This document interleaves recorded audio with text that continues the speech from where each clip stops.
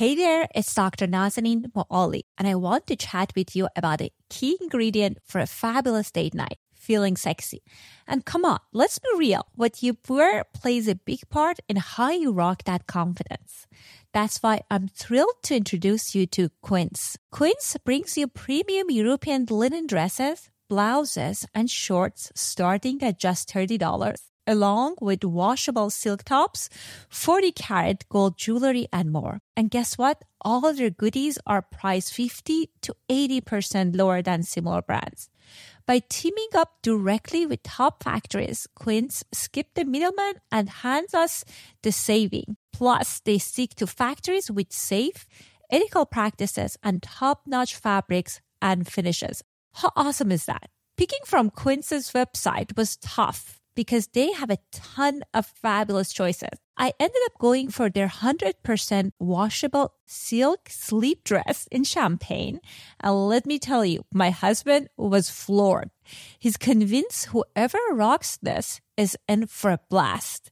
I'm going to record some content on that dress so you can see how fabulous is that dress.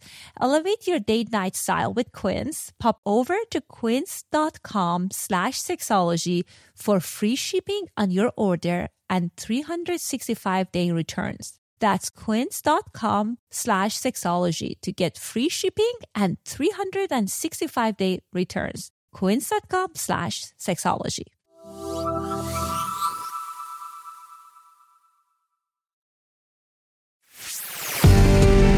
Welcome to Sexology, a podcast that untangles the science of sex and pleasure. And now, with this week's episode, your host, clinical psychologist, Dr. Nazanin Moali.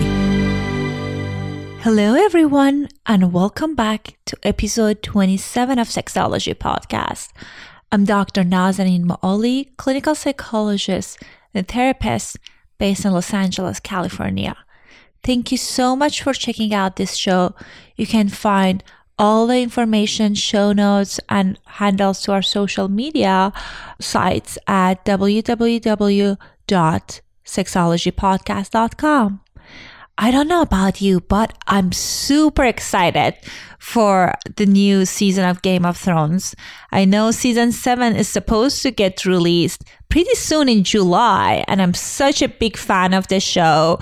And I always find myself very curious about where this attraction is coming from. And I know a big part of it is because of how sexuality is portrayed in this show. My guest today is Tamara Powell. I cannot think of any better guest to have this conversation with.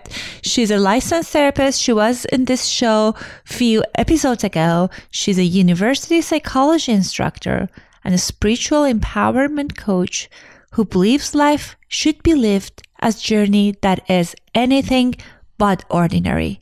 She opened Aria Therapy Services as a way to provide holistic health and healing to a global market with specialties in gender, sexual, erotic, and relational diversity. Tamara is passionate about holding sacred place for the self-identified misfits and mystics of the world, the healer, the visionaries, and the creatives. More recently, she began Tales from Trapezoid with the goal of pushing the envelope around the more raw and edgier side of life, dedicated to those who may often feel like a trapezoid in a world full of circles. Check out her podcast, Undressing the Spirit, for weekly exploration of mankind's search for passion and purpose. In this episode, we're exploring sex and sexuality, the way it's portrayed in Game of Thrones. We're going to talk about how women's sexual desires and sexual behaviors are presented in the show. And we're going to talk about various scenes of rape and sexual assaults. Without further ado, here's my conversation with Tamara Powell. Welcome back to another episode of Sexology Podcast. I'm so excited to have one of our previous guests, one of my favorite podcasters, Tamara Powell, therapist and a coach and a podcaster. How are you doing, Tamara? I'm doing excellent. I'm so excited. Welcome to the show. Thank you so much for accepting my invitation. Absolutely. I wouldn't miss this for the world. Thank you. Yeah, I am such a big fan of Game of Thrones myself. Funny thing is, when the show started, I know everyone, they were talking about it. And I was so not interested because of all these negative things I was hearing about it. And I know many people like followed the book for years and years. But my story was that my husband kind of bribed me to start watching it. It's like, honey, if you do this, I'll do that. I was like, okay, let's give it a shot. I watched a few episodes and I could not stop watching it. And at the time, we were leaving at different states. I was doing my postdoc. And when he left, I couldn't stop. So I finished the entire season and he wasn't happy about that. He had to catch up. That's funny. We're a lot alike on that because I came to the game way late as well. I think they were actually on like season 3 or 4 maybe. No, probably season 3 before I finally caught it. We didn't have HBO, but once I watched an episode or two, I was hooked too. And now I own all the DVDs. So... So we're on the same page on that. I'm glad to hear that. Yes. Yeah, and I think the big part of it is the emphasis on sex and sexuality, and that's why I thought it would be a good time to kind of explore it with you and talk about it. As you know, there is a strong emphasis on sex and how sexuality is portrayed in Game of Thrones. Obviously, we've seen many shows with strong emphasis on sexuality as well. But what do you think makes Game of Thrones stand out the most? Interestingly enough, I see Game of Thrones as really normalizing a wide variety of fantasy and sexual behaviors in a way that no other show really has before. It actually reminds me of a visual representation of Nancy Friday's seminal work in the 70s and 80s. Are you familiar with her? Oh, I love that. Was the first erotic kind of thing I read. Yeah, I will never forget a professor of mine who was teaching sex therapy, both recommending and warning us about her books. So, of course, I had to go and order every single one. And just like with Game of Thrones, I couldn't put it down. And so for the listeners who don't know, she was a journalist who collected anonymous fantasies from women and men, and then she published them in collections. And she actually interviewed psychologists as to why some of these supposedly uber taboo and really bizarre things at times were hot to the erotic brain. And this just sent shockwaves out to both the lay community and sexual clinicians alike. And I think Game of Thrones is literally putting flesh and blood to those previously forbidden thoughts. Does that make sense? Absolutely. And such a beautiful parallel you make, because now I'm rethinking about the stories, and it was similar to what you're saying. Obviously, it was in 70s, so it wasn't as drastic, as diverse. But I remember first when I was reading about it, I was like, oh my God, this is fascinating and very different. And there was this rawness to it, which was very attractive. Yeah, so reading things like, men who'd fantasized about lactating women or being taken by lovers. And so, we're going to talk about sexual violence, a little bit later too, but this is a common theme throughout history. We're just finally seeing it in front of us in a way that we haven't, especially in Western culture, before. But for me, despite the conservative and moralistic critics of the show, I also see a strong influence of positive modeling as well that we've not seen in some of the other shows. For instance, the scenes between Jon Snow and Ygritte, there's so much playfulness, and Ygritte demonstrating total comfort and initiating sensuality, which has not been a theme for female sex on camera, which surprisingly, as you know, just like I do being clinicians in this field, that's still an issue for a lot of women, even in 2017. Absolutely. And I think it speaks to the fact that how people say, it's just for this show reinforce stereotypes and women being submissive, but there is a huge diversity. Yeah. Bullshit. I agree with that. Right? Like, what about that famous scene that I could probably play on repeat where the virgin Jon Snow goes down on Ygritte, right? Which was a first for her because she wasn't a virgin even. And it so rocked her world because of the tenderness of it all. And when she asked him about it afterwards, it was like it just didn't occur to him not to. He just like, I just wanted to kiss you there. Like, right. It was such a sensual, beautiful scene. And it was like, as you said, it was portrayed differently than like people have expectation or they think about it in like other kind of shows. And for me, it really flashed me back to study hall in my senior year and hearing for the first time. I grew up very conservative Christian. So my parents were way more open than others, but we went to Christian schools and sex, at least at school, was just like not anything that was okay outside of the bounds of matrimony. And so hearing in whispers from guys and girls about female oral sex, cunnilingus was not at all portrayed in the very positive way that fellatio was. Right. Like we've all heard the horror stories about smell and discomfort. And so for me to see the scene portrayed on the big screen where it is not only normalized, but beautiful for both partners. Right. Oh, I had my pom-poms out, girl. I was cheering. I agree with you. It was such a refreshing scene for the way that like media portrays this kind of things. Mm-hmm. Yeah. And definitely this show speaks to people, some part of their desire and fantasies, because there is in the porn industry, there is a subset of scenes dedicated to replicating sexual world of Game of Thrones. And interestingly enough, I was doing some research on that. There's a huge spike in the viewership before the start of each series. Why do you think we are so fascinated by sexual world, of the way it's been represented and pictured in Game of Thrones?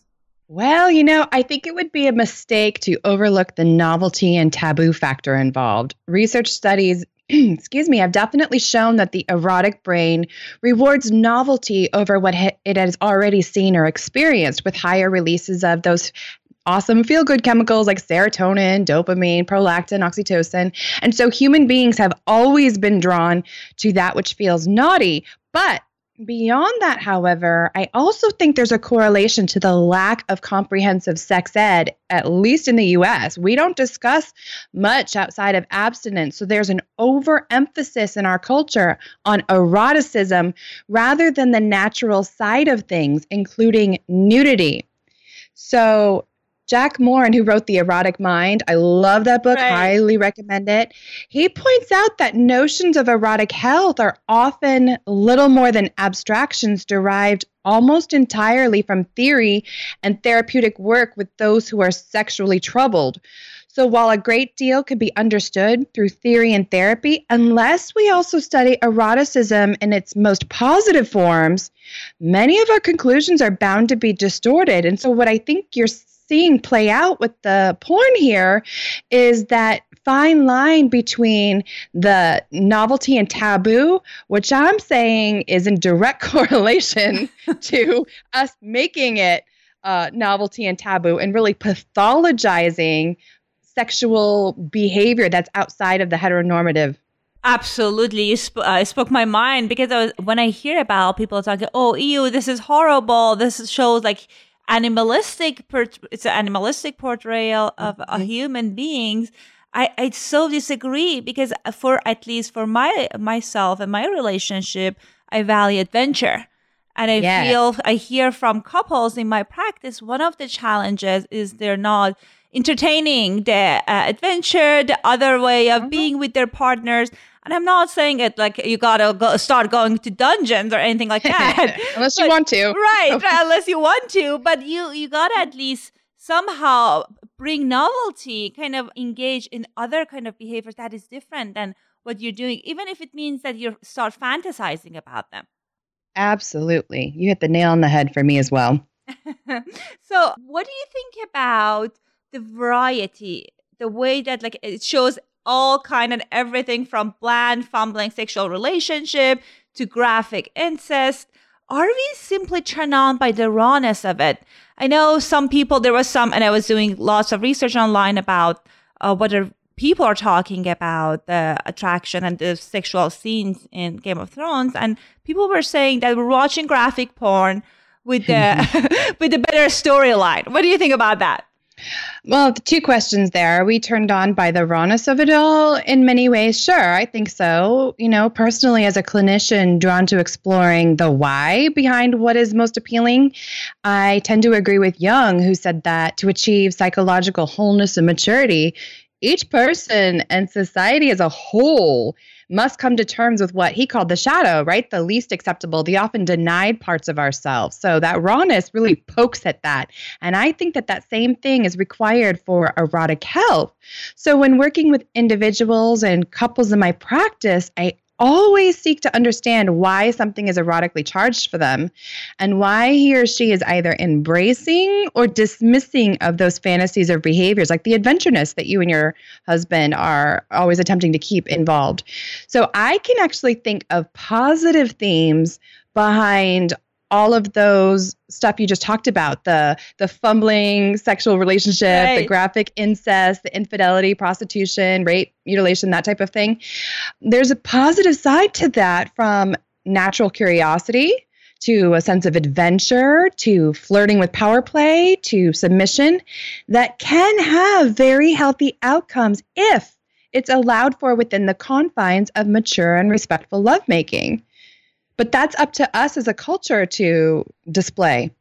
I love that. And I think it's very important, as you were mentioning, you're exploring it with your clients, for people to be curious about those instead of kind of rejecting their shadow parts, saying, I don't know what's wrong with me. I don't have this. I don't know where I got it. Kind of be very curious about what is the attraction about your sexual template. Bingo.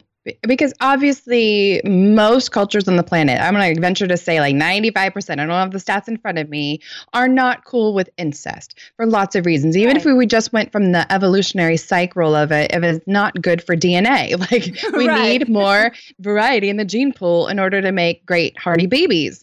However, to simply shove something away, I'm not asking you to accept it. I think it opens up a good dialogue of how could this have ever been a thing? Like, let's talk about this. Let's explore why I'm so uncomfortable. Absolutely. And I think there is just something very attractive, not about incest, but overall about something that's forbidden, something that you can't have. And doesn't mean that you want to engage in that behavior, but it is erotic, and it can kind of like help people start thinking and kind of channeling those erotic energy. Right. So that second question that you had about, are we watching just graphic porn? I mean, that question always reminds me of the Supreme Court Justice's, I don't remember his name, but his now infamous quote on whether or not something was considered hardcore porn or obscene. Do you remember that? No, I haven't heard about it. Oh, goodness. Back when, I think it was the 50s with that movie, The Lovers, it was a French film, came across to the United States. Woo, girl, it just set our puritanical shit on fire.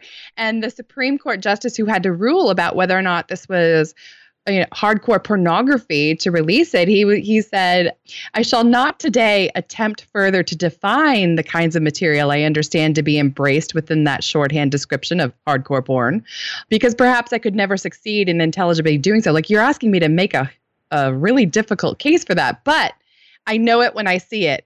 And that line is like part of our I remember. I heard that part. I know it when I see it. And so in that case, he actually said that film wasn't pornography and it was released. I think about the same thing with Game of Thrones. Game of Thrones, sure, is depicting graphic sexual scenes, but it's not, in my opinion, about sex. It's a medieval fantasy epic. It's the depiction of two powerful families, kings and queens, knights and renegades, liars and honest men, playing this deadly game for control and to sit atop that iron throne. So it's inevitably about power, which ironically is also what most of us would argue sex is. So to me, this is why the show's use of sex, graphic sex, is a natural and logical conclusion.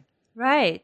So absolutely. Very well put. Yeah, I agree with you. And I think just also is just people, whenever they see some nudity or some like erotic images, they kind of automatically they want to kind of associate that with porn. Oh, it's porn. Yeah, absolutely. No, because porn has to have that erotic undertone to it. Porn has to have this desire to get off to it. And so to me, there's a big difference, and Western culture has not caught up with this, between nudity and fantasy and what is actually erotic material. That is so true compared to some European cultures and the way that they use that for the storyline. Absolutely. Right. So one thing that is one character that I'm obsessed with is Queen Daenerys. I've been everyone. I've been going. So I'm a little bit like, I'm a nerd. I own it. I go to Comic-Con and I wear a costume of Daenerys. Daenerys. Khaleesi, I like it. Okay. It's just so, for me, she represents so many things. And I know there is a huge range of women in Game of Thrones. So how do you see that the way that women's sexual desire and sexual behavior are represented in this show? Well, let's start with Daenerys. I love that writers showed her seeking to improve her skills in the bedroom. Right. She desired to further her own pleasure and not just to be used by Khal Drogo. She really turned the patriarchy on its head. And I think women and men, certainly, and what man doesn't love Khaleesi, everywhere, cheered when she forcefully turned back around when he tried to take her from behind in doggy style, which, okay, as a sexual researcher, we know that is absolutely in the top 3 favorite positions of men and women across time. So it makes sense given that 88% of us prefer to be dominated in the bedroom. Women, I mean. But it doesn't allow for a whole lot of emotional closeness. So when Daenerys stopped Drogo and said, "No, I shall look upon your face," and then she mounted him in that traditional girl on top position. Ooh, yes. Once again, I had my pom-poms out. Right. I was like, now I'm watching this show. Right. So to me, we see a very positive female role model there. And then the other character that I personally love besides that is that Red Priestess, Melisandre. Right. And okay, so she's dark for sure. She draws from that power of sensuality and the orgasm and what a lot of people would call, sexual magic. But so I obviously don't agree with harnessing it for malicious intent or personal agenda, because that infringes upon the autonomy of someone else. However, I love the opening of dialogue surrounding that honing in and mindfulness of sexual magic in all senses of the word. That is so fascinating, because I have mixed feeling toward her. Because of my background, I know some women use that, like their magical power to conquer, like things like manipulate the situation. But with her, it's, as you say, it's different. There's a magical, mystical quality, and there's just some mystery to it. So tell me why is she attractive for you?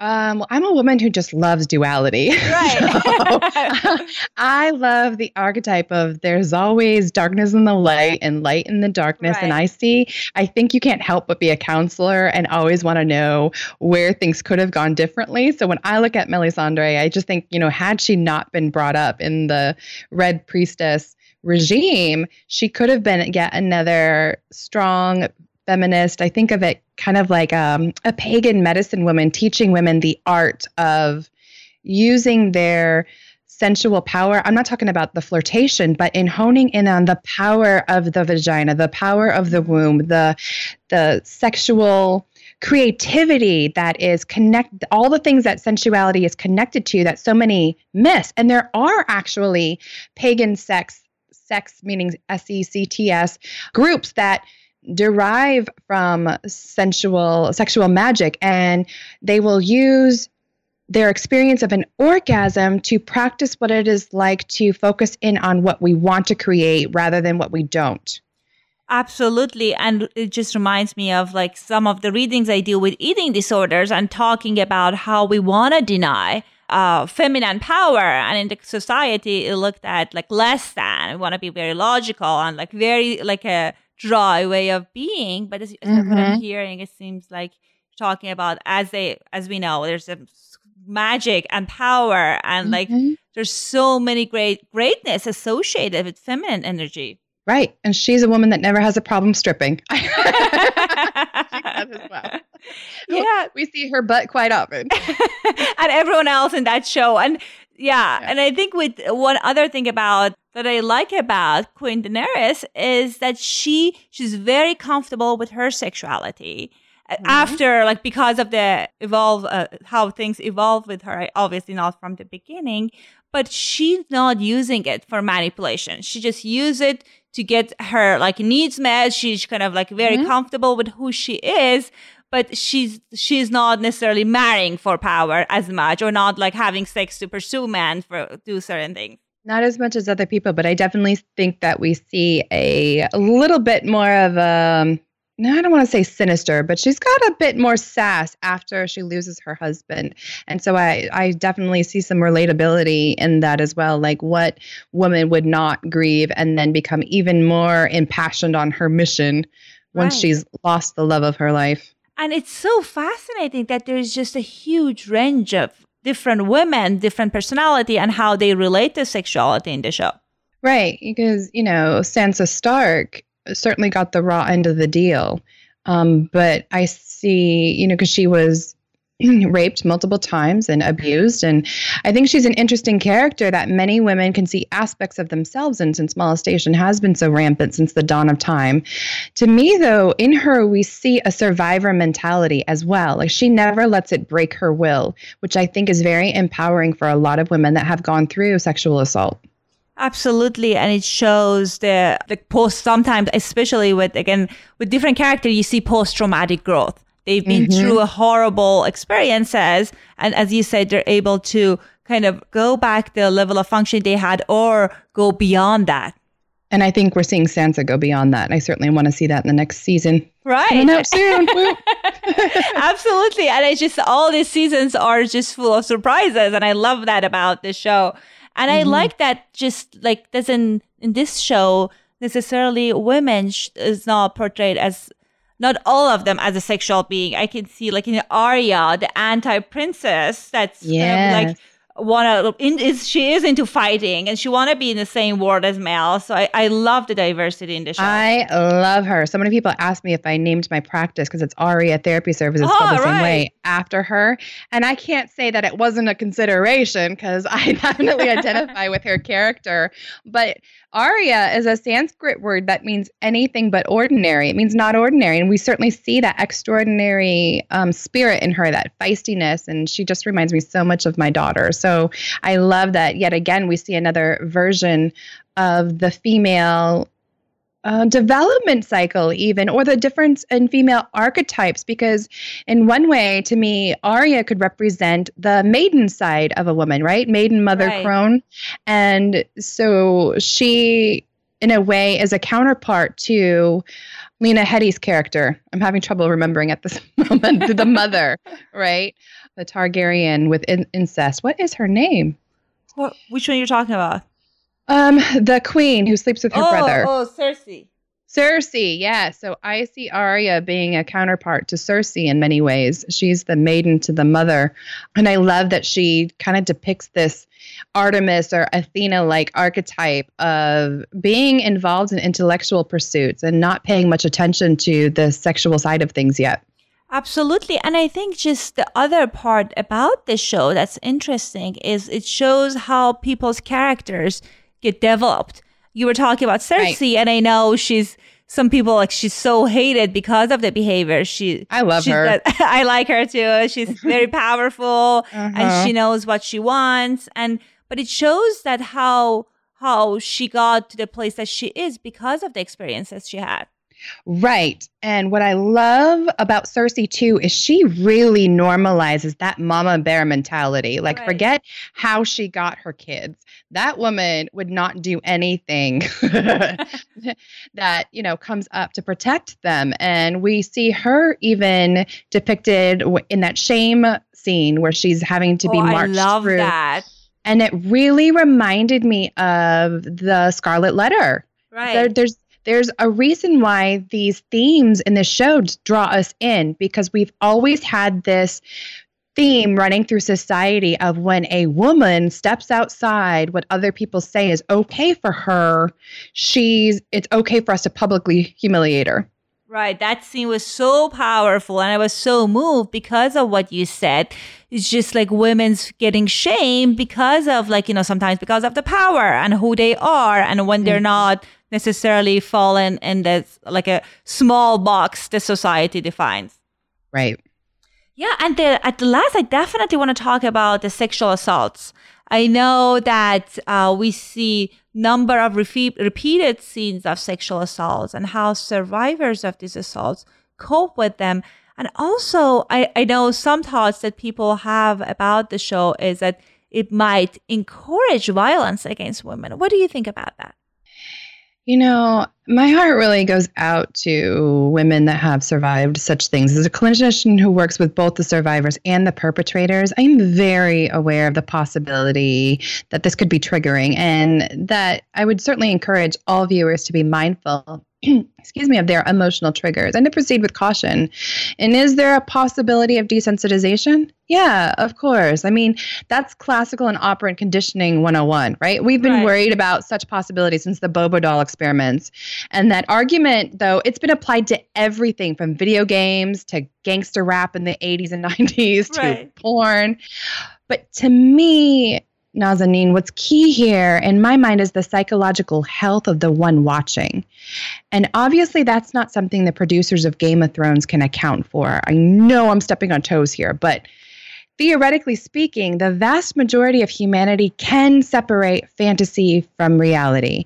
Nancy Friday's work is proof positive of that. And the data coming out of even Pornhub shows us that there is a discrepancy between the genres of porn that most of us watch and the type of sex that we're having. That is so true. And I agree with you about, obviously, if you have any kind of trauma, when you watch something that's triggering, it's just like, it's so psychologically can be like challenging for people. I agree with you on that. And it just depends on, not on this show, in any show that can be challenging. Part of me also, I'm thinking that it shows that how unfortunately common it is and, kind of like normalize survivors' experiences. Again, obviously, it's horrible when people experience that. And I work with many people in my practice who are survivors, but just, I think it's in some interesting way, it gives voice to them. Yes, I was thinking the same thing. Stay in my head. I was hoping you were going to go there because just like we saw with the Teen Mom show on MTV, right? And all those episodes and everybody was so upset and, oh my God, this is going to glorify teen pregnancy. Okay, sure. Certainly some naive girls may have come to that conclusion. However, they did their own research on this and their pregnancy rates in the US actually went down because of exactly what you were just talking about. Like suddenly we get to see the other side of it and suddenly we're talking about it. We're making okay to have these sex ed conversations and they had resources listed. You can't watch an episode without seeing 3 times the website to go to learn more about taking control of your sex life. So to me, there's also this possibility that showing the horror and long-lasting outcome of sexual violence and non-consent issues that we see on Game of Thrones, we're actually opening a dialogue to reduce rape culture. Absolutely. At least that's how I feel. And the other part also is that when there's a range of ways that people cope with trauma in that show, and I think just it can give people some ideas that, yes, recovery is possible. And I know this is fantasy, but somehow people can relate to that and see they can experience maybe post-traumatic growth because of that. Obviously, that's something that we cannot force, right? But it is something that they can look at one of those outcomes as a possibility. Right. And just to back that up further, according to most research, there has actually been a dramatic decline in rape, thank God, since the 90s, at least in the US, but also globally. And so if we're examining the amount of graphic depictions of sex in that same time, it's an inverse correlation, people. Like seeing sex is by no means the only thing contributing to a rape culture. It's also about male privilege, respect for basic human rights, an overemphasis on abstinence, the prizing of virginity, you name it. It's not just because we're seeing graphic sex. Isn't that funny that we want to find like a simple solution for everything? Of course we do. That makes us all feel better. Me included, right? Right. The way the psyche works. Right. If we can fix this one thing, we're going to solve all the issues around women inequality, rape culture, and everything around that. Yeah, Absolutely. So Tamaris, thank you so much for coming on this show. I can talk with you for hours. You're one of my favorite persons to have an interview with.